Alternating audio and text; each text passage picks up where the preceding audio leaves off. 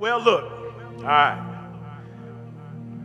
Last week I was walking into the sanctuary and I overheard a conversation. And it was just, it was funny to me, but I overheard this conversation, y'all. And it was these two brothers, right? These two brothers was in the, they might have been walking in this, I don't know what they was doing, but I was walking with them. I was just walking beside them. And one brother said to the other brother, he said, look, man, I bet you don't know the Lord's Prayer. And the dude looked at him, man, come on. Of course I know the Lord's Prayer. What are you talking about? But look, I know we're in the sanctuary, so let's keep this down. Pastor Derek looking over our shoulder, so let's just keep this down. I'll give you $10 if you can recite the Lord's Prayer. Dude laughed. Boy, this is the easiest $10 that I done got. This is easy, man. This is easy. All right, check this out.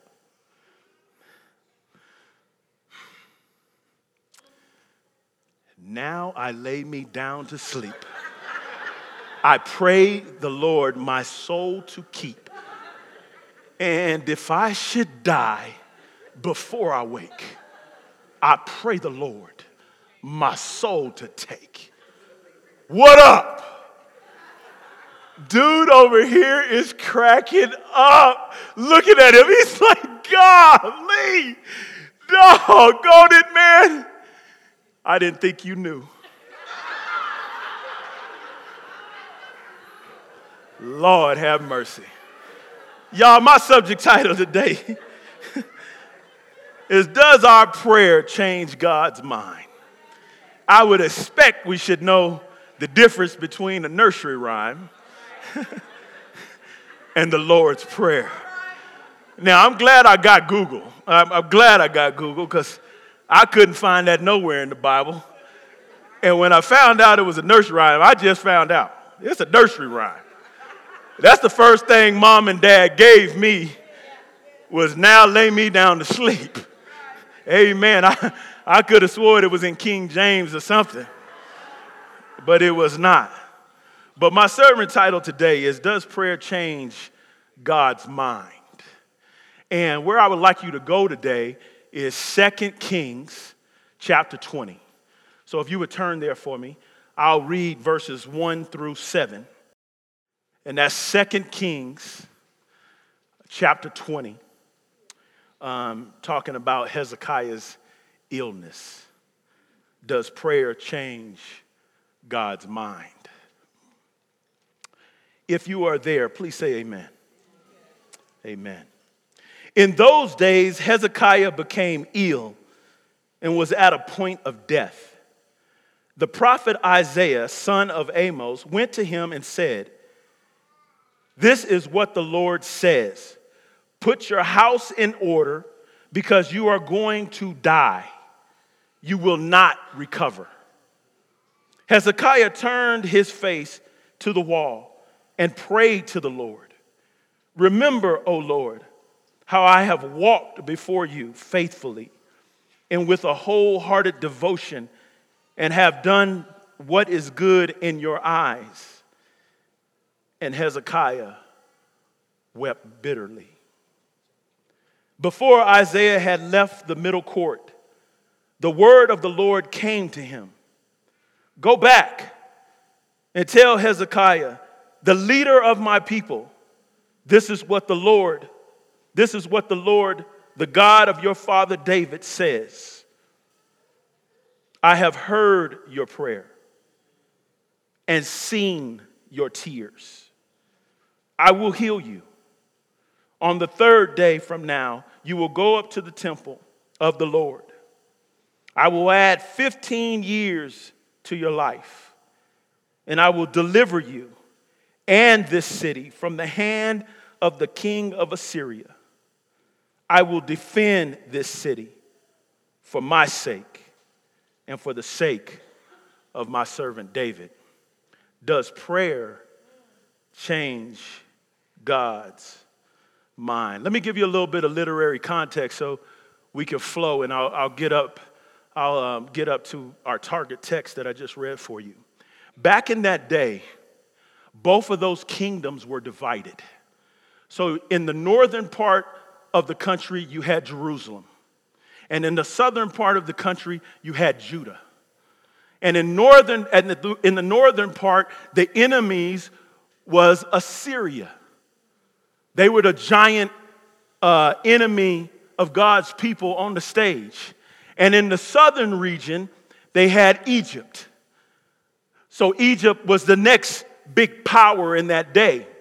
And Judah was this little weak country because it had been divided. Little weak country, and they were unfaithful. Hezekiah's dad was the king before him. He preceded Hezekiah. His name was Ahaz.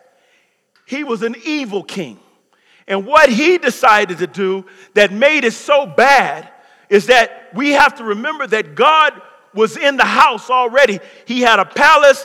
They had that thing called the Ark of the Covenant that he lived in.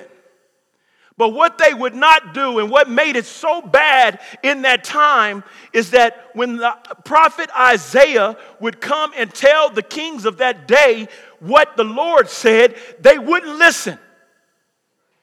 And so what King Ahaz, Hezekiah's father, did was go and make treaties or alliances with the Assyrians in the north and the Egyptians in the south.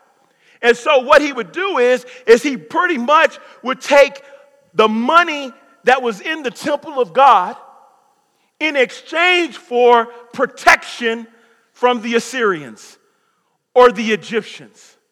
So he created these alliances, and I got to tell you, God was not happy because this was a theocracy. And that means God protects the land and his people.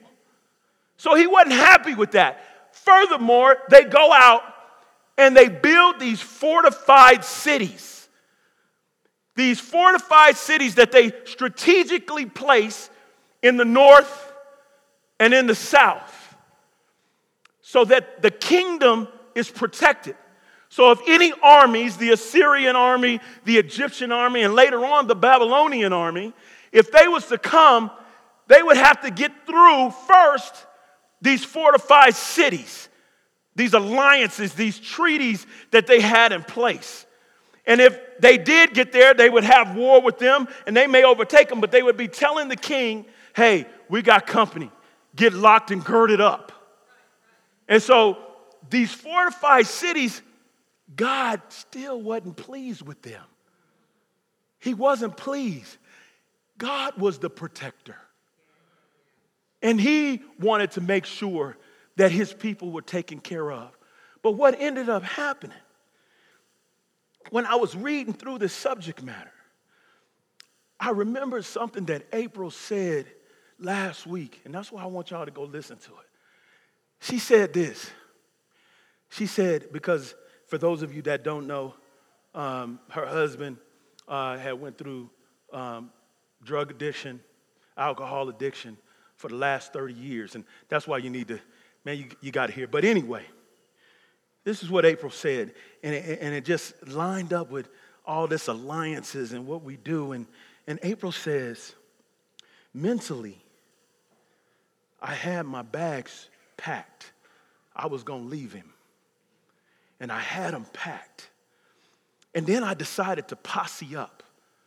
And I'm going to use posse as the equivalent to fortified cities. I'm going to go get my girls. Not the married girls. I'm going to go get the single girls. Because, see, I've already in my mind packed my bags, and I need somebody to align with how I might be thinking. All right? Align. Posses. Fortified alliances, not trusting God. So in my sanctified imagination, I was like, April must have been doing something close to this. Okay, there go my married girls. Now I don't want to hear from them. So I ain't going to even talk to them. Here are my single ladies. Oh, hey, y'all, he been tripping. Now, this is what I'm going to do. Since he tripped so hard, I think I'm going to leave. Yeah, girl, leave him. Leave him. I want you to leave him right now. Get out of there because he ain't no good. So leave him. That's what that alliance said. Didn't pray to God yet. This alliance over here, this might be the work alliance. Here go the work alliance. Hey, that dumb supervisor of mine, he done gave us a new workflow and he done did all these things and we can't get our work down. Our standards are high. And I've joined this alliance, of course. Well, what we going to do? Do we want to go talk to him about it and tell him what's going on? No, we just going to sit here and grumble. Okay. Now, here go the church alliance. Oh, man, y'all know that brother, Pastor Felix. And them Gilberts, man, they kind of standoffish, ain't they? Yeah. I mean, they just get rid of you. When you do something wrong, they just get rid of you. Well, hey, y'all, why don't we pray for them? Nah.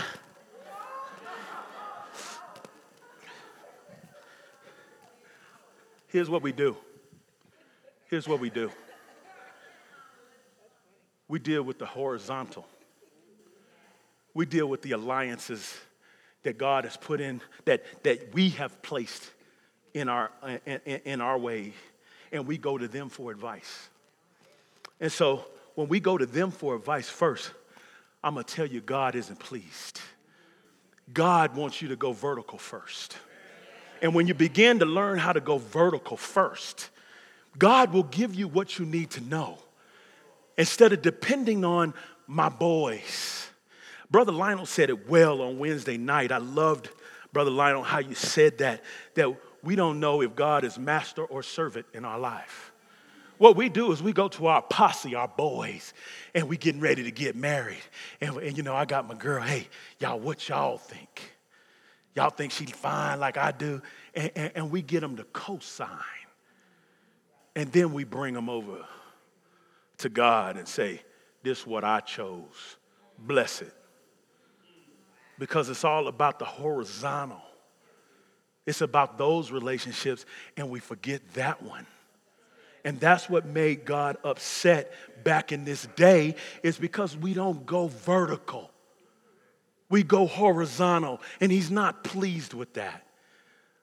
And so we're going to have to see exactly what happens later on with those alliances. And so we get to Hezekiah. Hezekiah was 25 years old when he came onto the scene. So he was a young king. For all of us that are over 25, y'all remember what 25 was like?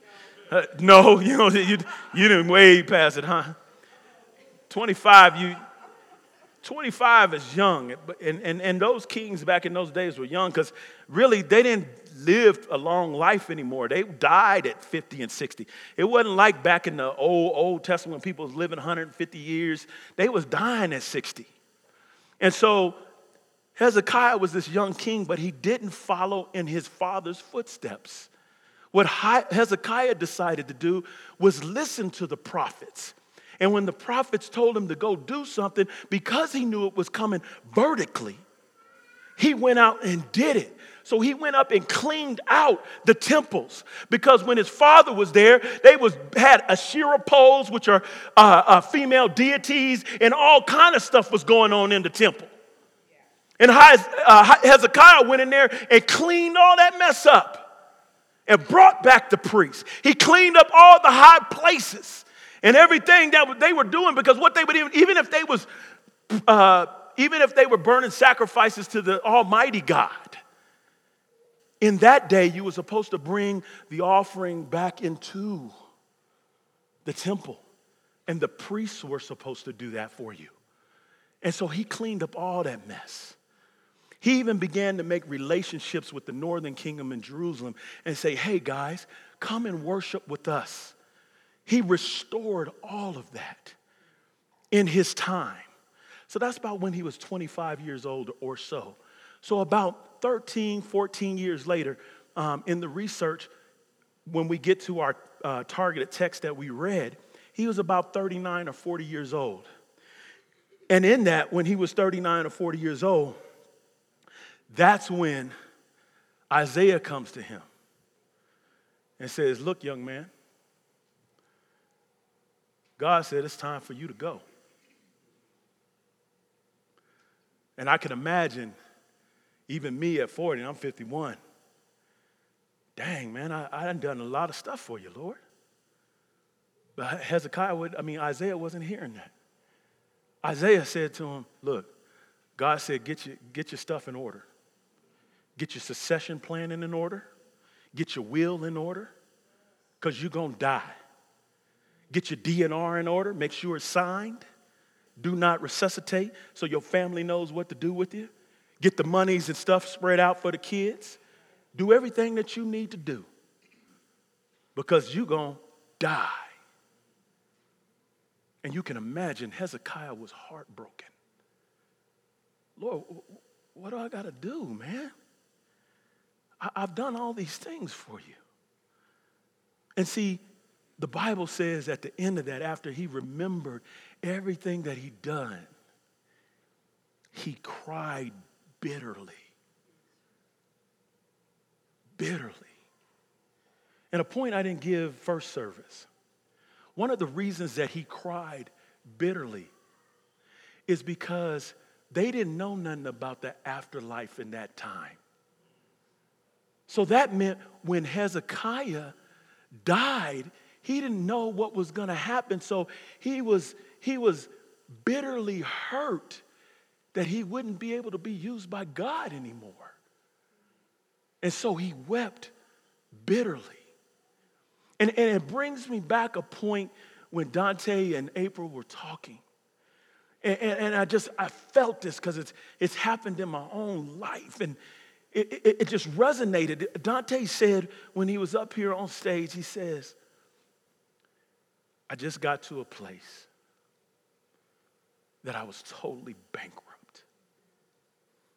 I was spiritually bankrupt. I was emotionally bankrupt. I was physically bankrupt because all the things that were going on, I was empty. I was empty. And April says something similar that just touched my heart for being the wife that's going through this. She said to Pastor, she says, I just had to surrender. I had to give it all and put it at the feet of God. My marriage, my husband, my children, my mother. I just had to put it at the feet of God and surrender to what God wanted. And I think, guys, we have to come to a time in our life where we got to get us out of the picture. See, we got so much of us that God cannot get through. And so we do our own thing, and then what's so funny, because we schizophrenic, is we get mad at God because we're doing what we want to do, and God won't bless it. In order to make this thing work, you have to be empty. And allow him to fill you up with him. With him. Notice what he said after that. This is really good, y'all. This is really good. He says to him, this is what Isaiah says. The Bible says Isaiah was walking out and he didn't even get through the middle court. And ironically, the middle court is where they pray. He didn't even get out of the middle court before God told him, turn around, Isaiah, and go back and talk to Hezekiah. And he turns around and he goes back. And this is his report. God said, he heard your prayer. And he saw your tears. And he's going to heal you. And he's even going to add 15 years on your life from that prayer. But this is what I want you to hear now. This is what you don't hear in the text. God wasn't concerned about all the accomplishments that Hezekiah had. That wasn't his concern, because we get in this thing about, do we work to get in? God's not concerned about you working to get in. You work because you love God, not to get in. When you love someone, you would think that you would do things because you love them. And that's the problem. That's why he didn't look at that. What did he look at? He was bitterly crying. God looks at this. The broken heart, the contrite heart. He wants you with a humble spirit. He's not worried about your argument on why you should live or why you should get whatever it is that you're praying for. He wants to know if your heart is right. That's what Kathy and I talked about during service. It's about your heart. I'm not a prosperity guy whatsoever. God can do whatever God wants to do. Period. We can't make him do nothing, I don't think. God's going to do what God wants to do. But I think God will hear our prayers and change his mind when he sees you break down. When he sees you surrender it all. God will begin to do something different in our lives. Here's the B part of this verse. Now, I get a little excited. So this part excited me, y'all. It just showed me where God is. It showed me where God is. So I'm going to encourage you. Two things. Go back and look at that video because it was powerful. The second thing is pick up your Bible and read 2 Corinthians chapter 19, right around the 25th verse, 25th verse, because that's what I'm going to go to. 2 Kings, thank you, Elder. Thank you, Pastor. 2 Kings chapter 19, right around the 25th verse, because it was so cold. Now, let me read the B part of verse 6 to you. Here's the B part. I will deliver you and this city out of the hand of the king of Assyria, and I will defend the city for my sake and for my servant David's sake. He's not defending the kingdom for Hezekiah. He's defending it for his own sake. You're not going to come up into his house and do anything in his house without his permission. So when you get over to chapter 19, he begins to break it down through Isaiah. And Isaiah, the Assyrians was talking big stuff. They was talking big stuff in the house. They was like, man, we're going to run up on your fortified cities and we're going to destroy them. And they was taunting the people of God. We coming and getting busy on y'all. And here's what God said through Isaiah. He said, hey, dummy. This is the gospel according to Derek. I just want y'all to know that. This is my summarization. Hey, dummy, king of Assyria. I'm the one that went way back in the day, and I already knew you was going to come and take out them fortified cities. I didn't want them anyway because the people didn't trust me. So, king, I wanted you to knock over the fortified city so they can understand who I am. And that's what he began to do. So the people came in, they destroying the cities, being all happy, and God said, I wanted you to do that. Okay, now this is what I'm going to do. I'm summarizing now. I'm going to put a hook in your nose, and I'm going to put a bit in your mouth. And I'm going to turn you around just like a horse. And I'm going to send you on your way. There will not be an arrow that touches my kingdom. Nothing will touch it. You guys won't lay siege on it. You won't be able to do anything. And a siege is they came around the kingdom. And they would cut off your water supply and your food supply. And basically, they would have the people starve. He said, you're not even going to do that. You ain't even going to get close enough to do that. I'm going to take care of all that mess. And what he did was he sent an angel. And 185,000 Assyrians dropped dead that night. Here's what I'm telling you. When you begin to empty yourself, and you empty yourself, and most times it's because we went through something.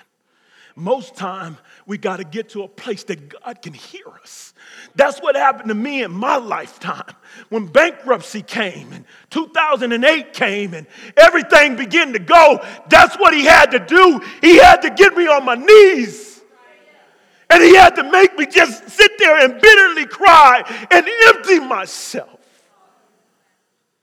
I believe that's where Dante and April was.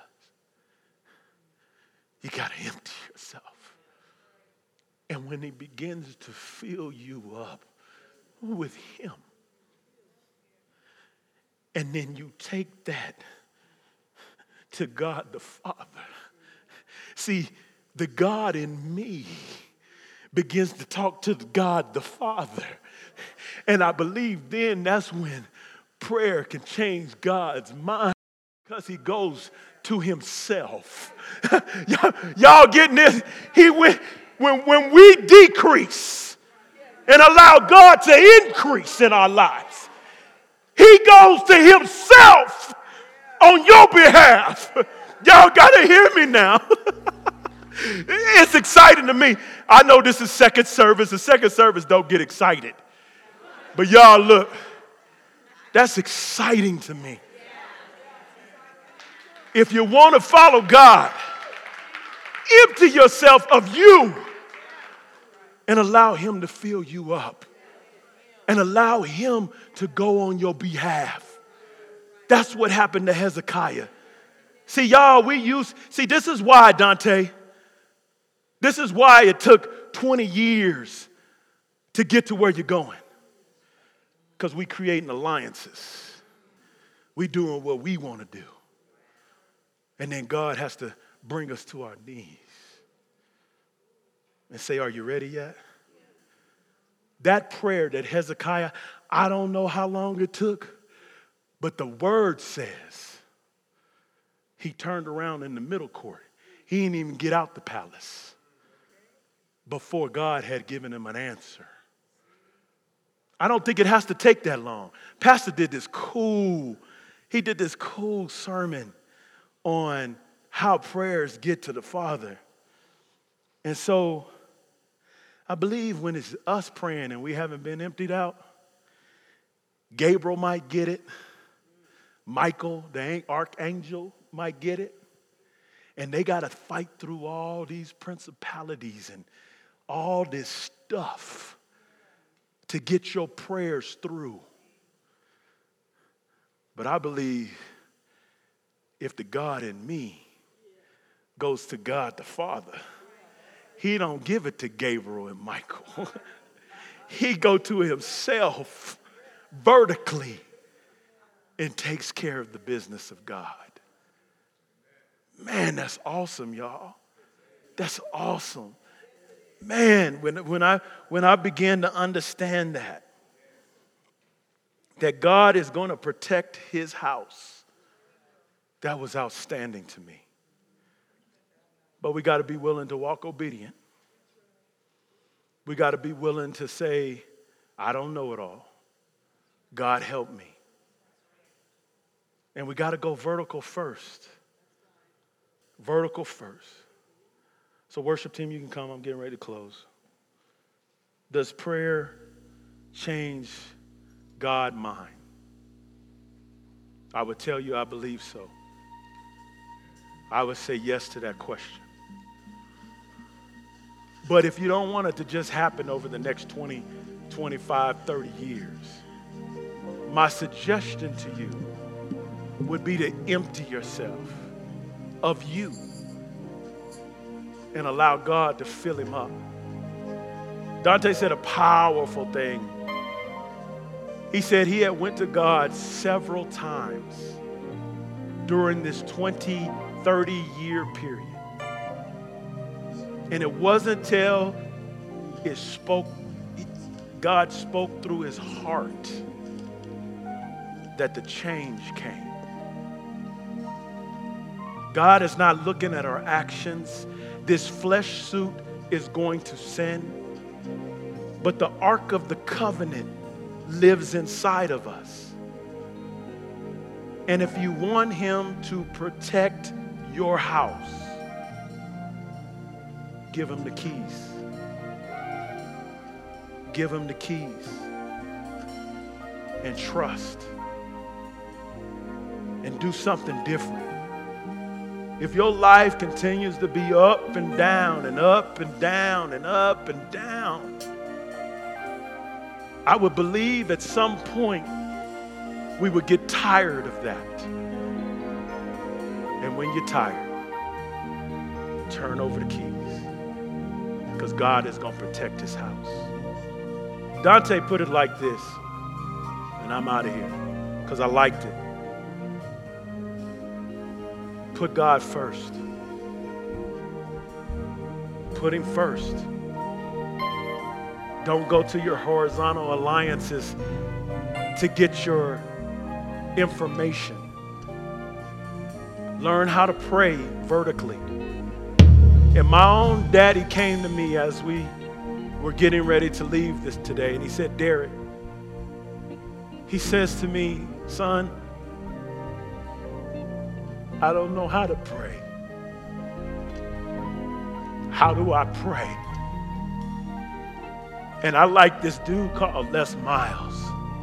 And Les Miles says, you don't have to be great to start, but you got to start to be great. And I told my daddy, just start having conversations with him. Don't try to have no big words and outpray nobody.